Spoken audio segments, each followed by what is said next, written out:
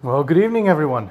Good evening. Pleasure again to spend some time in worship with you as we continue to work through the book of Genesis together. But with that, let's start with a word of prayer. Heavenly Father, we thank you and we praise you, Lord, for your love, for your blessings, and for your Son, Jesus Christ. Thank you, Lord, for your good and perfect word, for your consistent message. God, for the call that you put on our lives, God, that we should go out and love you and love our neighbors, to proclaim the gospel, Lord, to worship you and praise you in humble obedience, God, as we lean upon you for our rest. Be with us tonight, Lord, and we love you. Amen.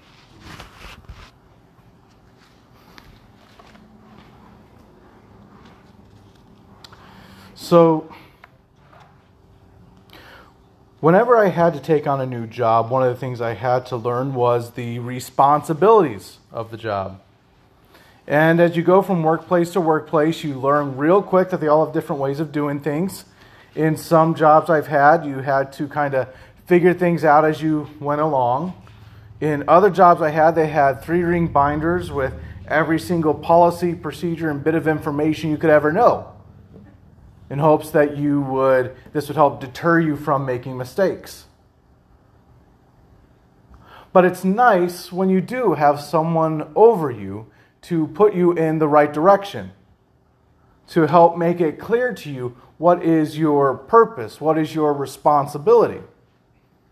Now, as we're working through the book of Genesis, we're going to take some time and we're going to look at some of the responsibility, or should I say the primary responsibility of God's creation, that being us, humanity. So if you would please turn with me to Genesis 2. And we're going to be reading verses 4 through 25 together. Anybody closer to the back wall that could turn on the fans? Because I don't have force abilities.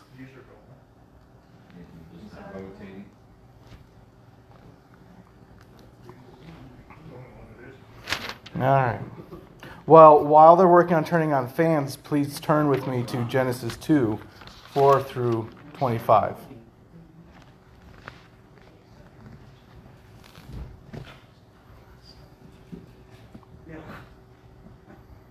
All right, we got that one running.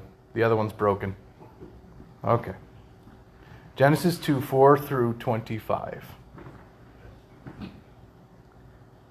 These are the generations of the heavens and the earth when they were created, in the day that the Lord God made the earth and the heavens.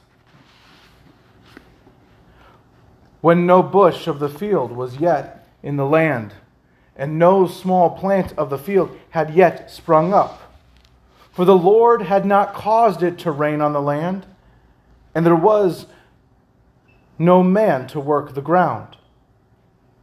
And a mist was going up from the land, and was watering the whole face of the ground. Then the Lord God formed the man of dust from the ground, and breathed into his nostrils the breath of life. And the man became a living creature. And the Lord God planted a garden in Eden, in the east, and there he put the man whom he had formed. And out of the ground the Lord God made to spring up every tree that is pleasant to the sight and good for food. The tree of life was in the midst of the garden, and the tree of the knowledge of good and evil.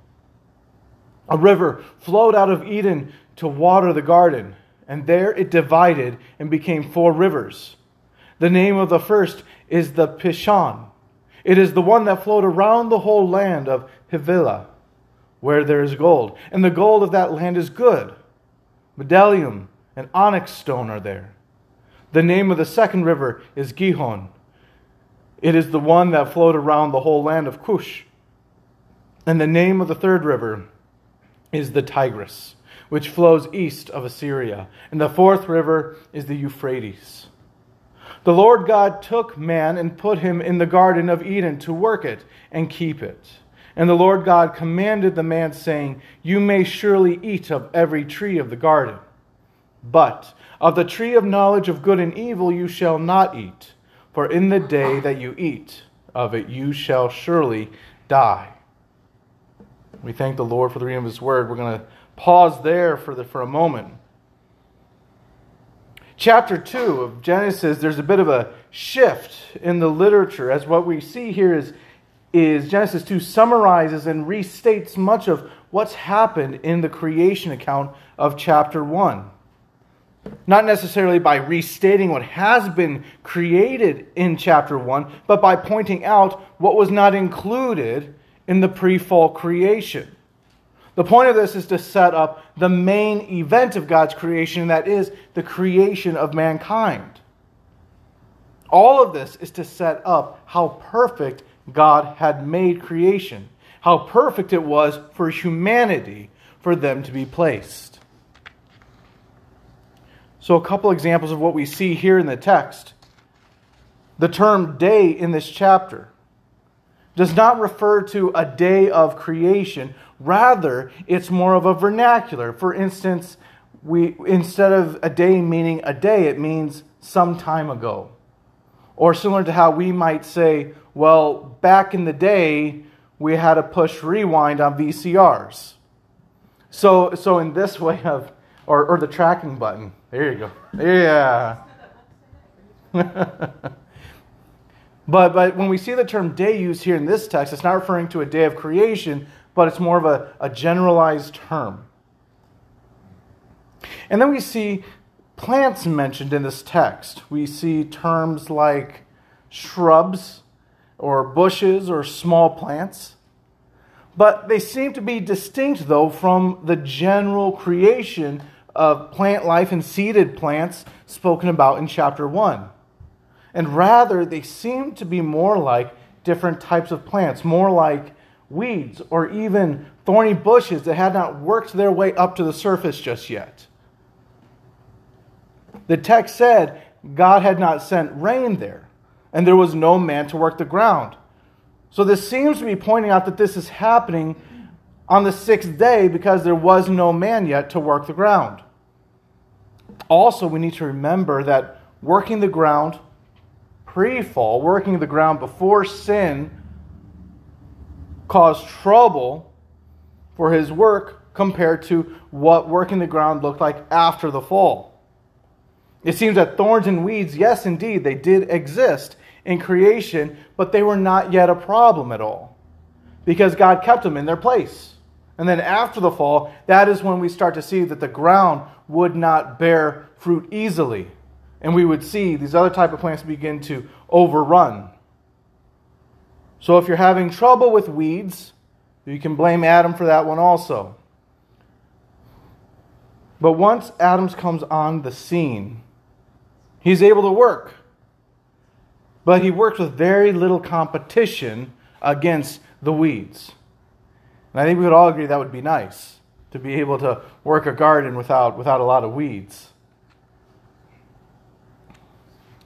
The picture of Eden. Beautiful place. If you could possibly make a postcard of it, you would. Everything's lush, green, and beautiful. And usually when we talk about Eden, we talk about it as a perfect garden. I remember just before we had Elijah, we had the chance to go to Hawaii. A wonderful gift that we were able to do. And I just remember just how lush everything was in Hawaii. And I thought to myself, I remember thinking to myself, I wonder if this is even slightly close to the Garden of Eden, with the way just everything was just so green everywhere. But when we look at the Garden of Eden, we need to be careful not to just look at it as a beautiful piece of scenery.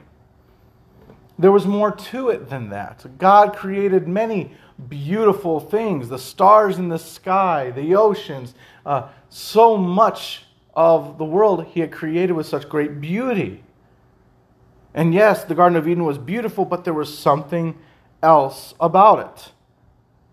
It was more than just a perfect garden, but it was the perfect place for man to be placed. God created the Garden of Eden to be the place for man to start out. And we seem to forget, though, also as we read through this text, we always talk about the tree of the knowledge of good and evil, but we often forget to talk about there was another tree in the garden as well, the tree of life.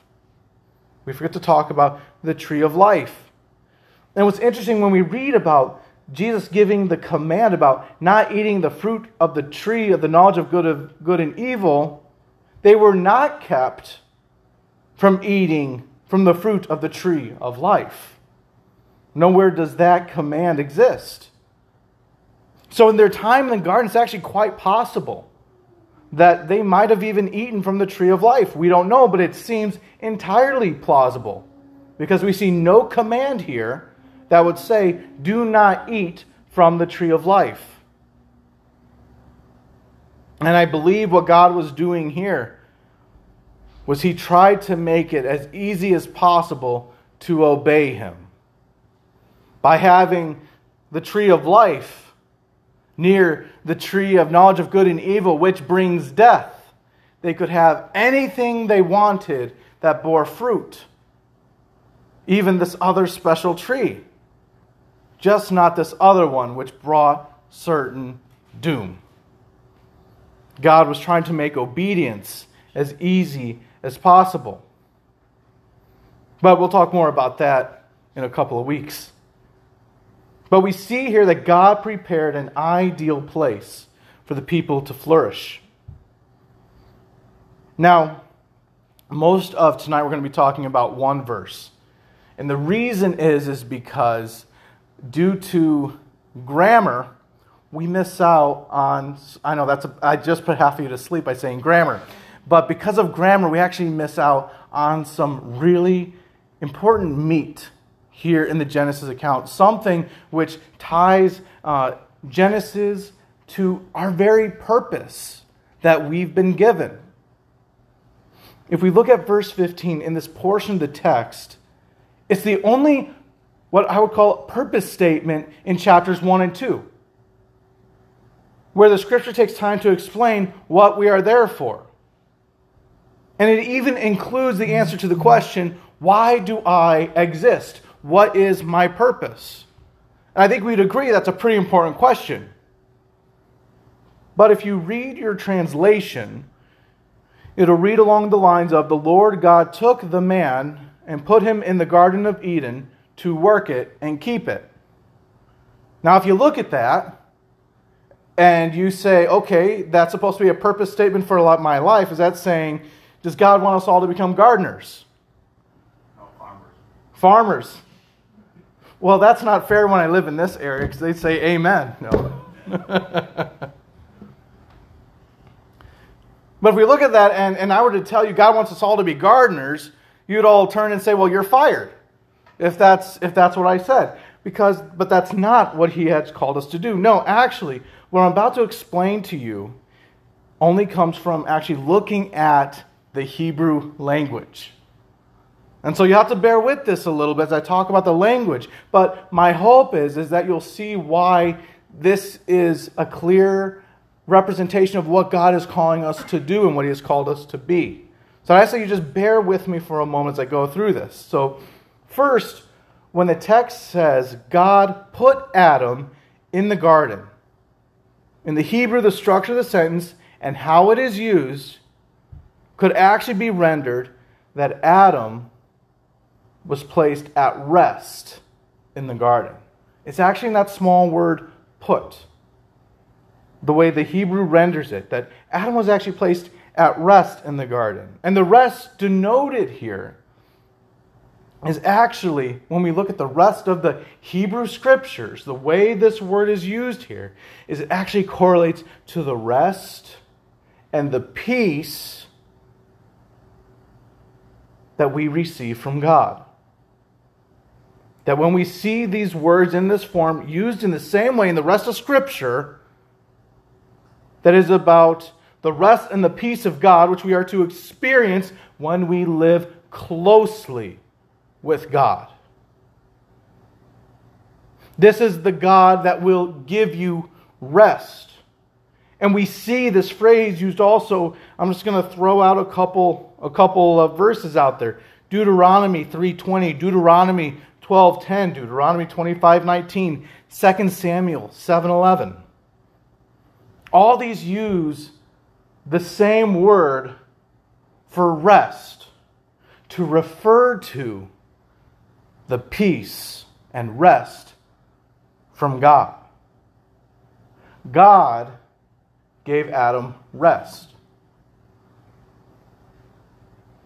God gave Adam rest. And this rest is not only a physical kind of rest, but it's in line with what we see also in Psalm 95 and Hebrews 3 and 4. It's a physical rest. It's also a peace from warfare. But above all, it is an all-encompassing rest of faith. Isn't that amazing when we consider that?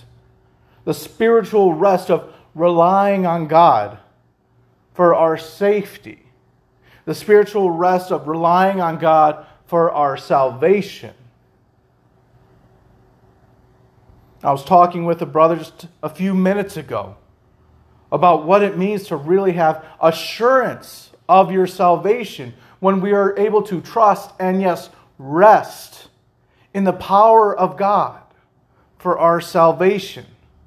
That the worries of this world no longer tie us down like they did before. Yes, we're aware of them, but no longer do we need to fear them because we are the children of God. What this portion, this little bit of text is telling us is after God created all these things that He created good, He placed mankind in their rightful place in full relationship with God. They were put in Eden. They were placed in a place in the presence of God to grow close to Him, to receive His peace, to receive His rest as they walked alongside from Him. Amazing just how one word, if we take the time to look at it more closely, we're able to find this truth. Now, from this state of rest and this closeness with God, this spiritual point of view on this portion of the text is then also applied to the context of what's following up with it. Again, we run into a case where we look at the language and it provides us with insight greater than what we honestly are able to get from our English translation. And in the second half of verse 15, we have two words, avad and shamar. And they're translated to say cultivate and keep the garden. That is how our English translations put them. However, this is the only place where these words are translated this way. These words are used in many other places within Scripture, and this is the only place where it is translated in terms of cultivating and keeping a garden. But throughout the rest of the Hebrew text, the rest of the Hebrew Bible, we see it used differently. In fact, if we look at these exact Hebrew words as they're used elsewhere here, they're used very differently. And this is how they were used. To keep and to cultivate. They're used to actually denote words of worshiping and serving and obeying God. That's so crazy. They're actually used about worshiping, serving, and obeying God. And some other places where we see this would be Numbers 3, 7, and 8. Deuteronomy's 10, 12 through 13, and Joshua 22, verse 5. And I'm going to read this for you, Joshua 22, verse 5. This is what it says. And remember, the Hebrew, it's the same. The words are the same. But this is how Joshua 22, 5, how it's rendered. But be very careful to keep the commandment and the law that Moses, the servant of the Lord, gave you.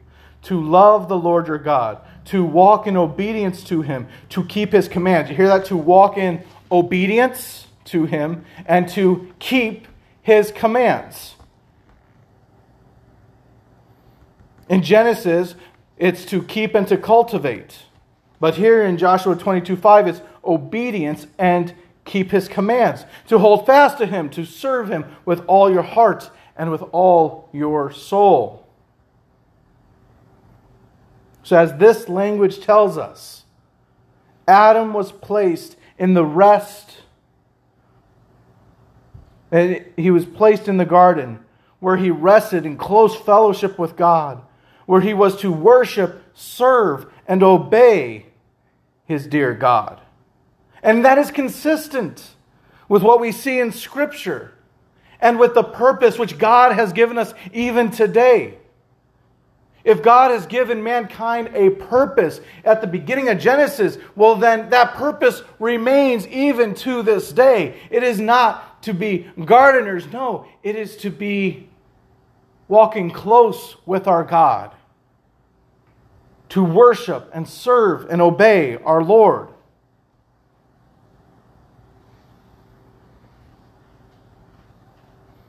This is why it makes perfect sense that right after we read this verse, right after we're told to rest and obey God, what is the very next verse?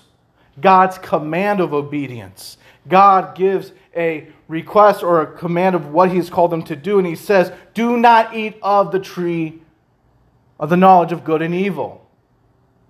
Rest and walk closely with me. Yes, worship and obey. In your obedience, do not eat of the tree of the knowledge of good and evil. The Lord God took the man and gave him his rest in the Garden of Eden to worship and serve the Lord.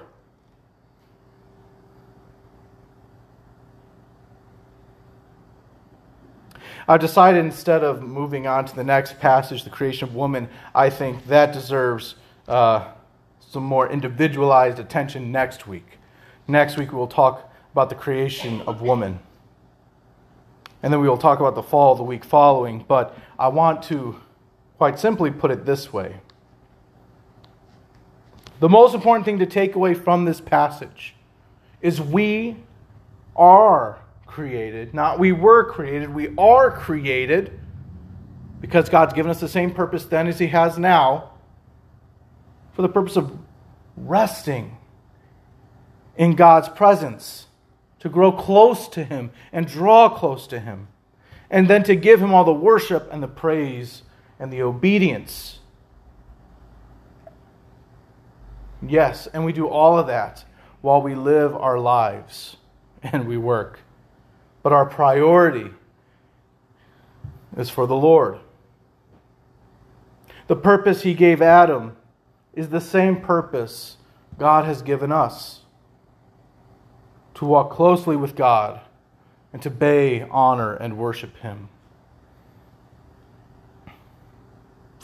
If this is our purpose, then we need to ask ourselves an important question. If this is our purpose, then what happens if we do not live in that purpose which God has intended us for, what He has created us for? You know, there's a term in our culture called natural selection where they say only the strongest survive, but it's not so much the strongest survive, rather those that move out of their designed purpose die.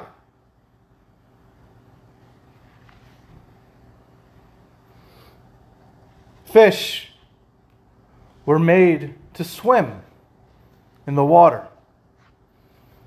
Birds were made to fly in the air.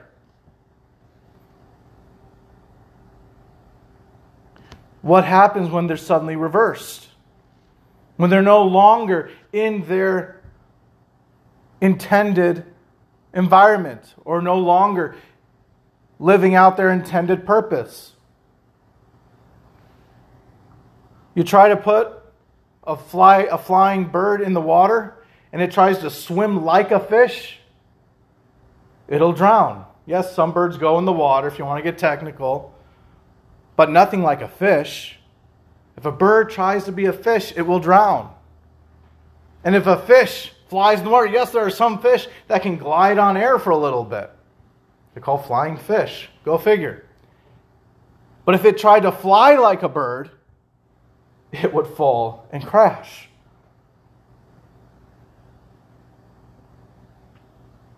If humanity's purpose is to grow closer to the Lord and to serve and obey the Lord, what happens when we no longer are following the designed purpose God has given us? God meant us for life and life eternal. And that being as we walked alongside Him, following Him, and obeying Him, and with Him. But the moment we turned our back on that purpose, and we tried to find our rest and our peace in ourselves rather than Him, rather than being creatures identified by our life in God, we're identified by the death we have brought on ourselves. That is what happens when we no longer live to the purpose God has given us. It is sin. It is death. And because we struggle with this death and this sin so much, as we will see in the fall in a couple of weeks, our God still loved us even in spite of that. Even though we twisted and have continued to twist what He has made us to be, to honor Him in being His created people made in His image, He still sent His Son, Jesus Christ, to die on the cross for our sins. So that by Jesus' closeness with the Father and His obedience and His worship and His honor becomes our own. That is why salvation is through Jesus Christ alone. Through that faith in Him, in that reliance upon Him, is that purpose now achieved, because we could not do it on our own.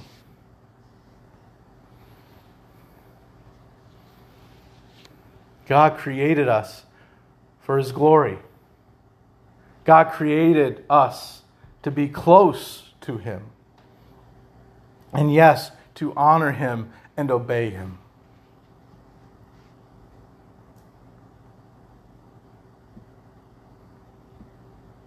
Where have you struggled in living out God's given purpose?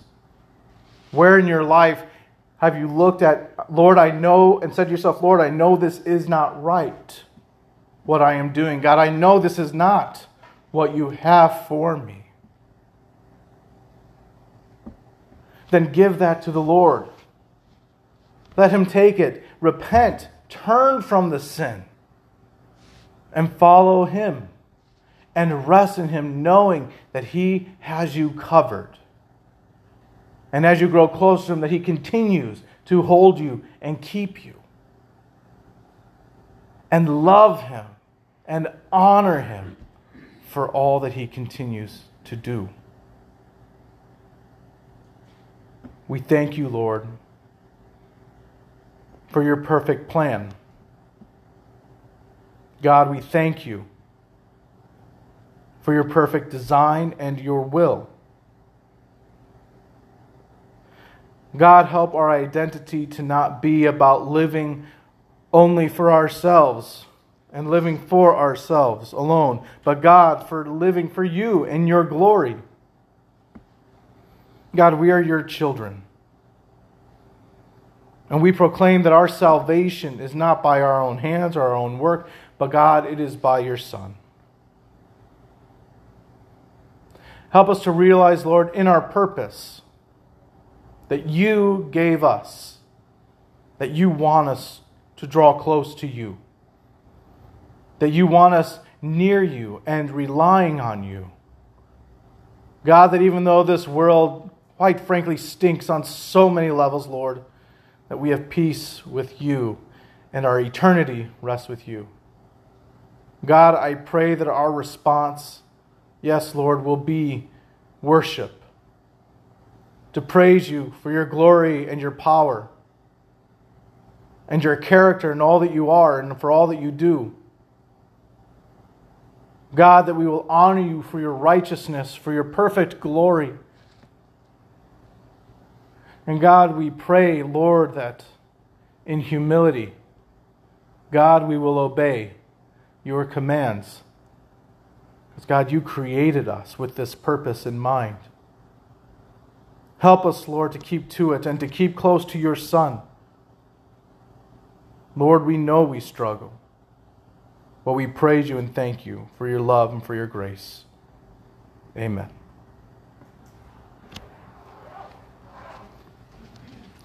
God bless. Y'all have a good night.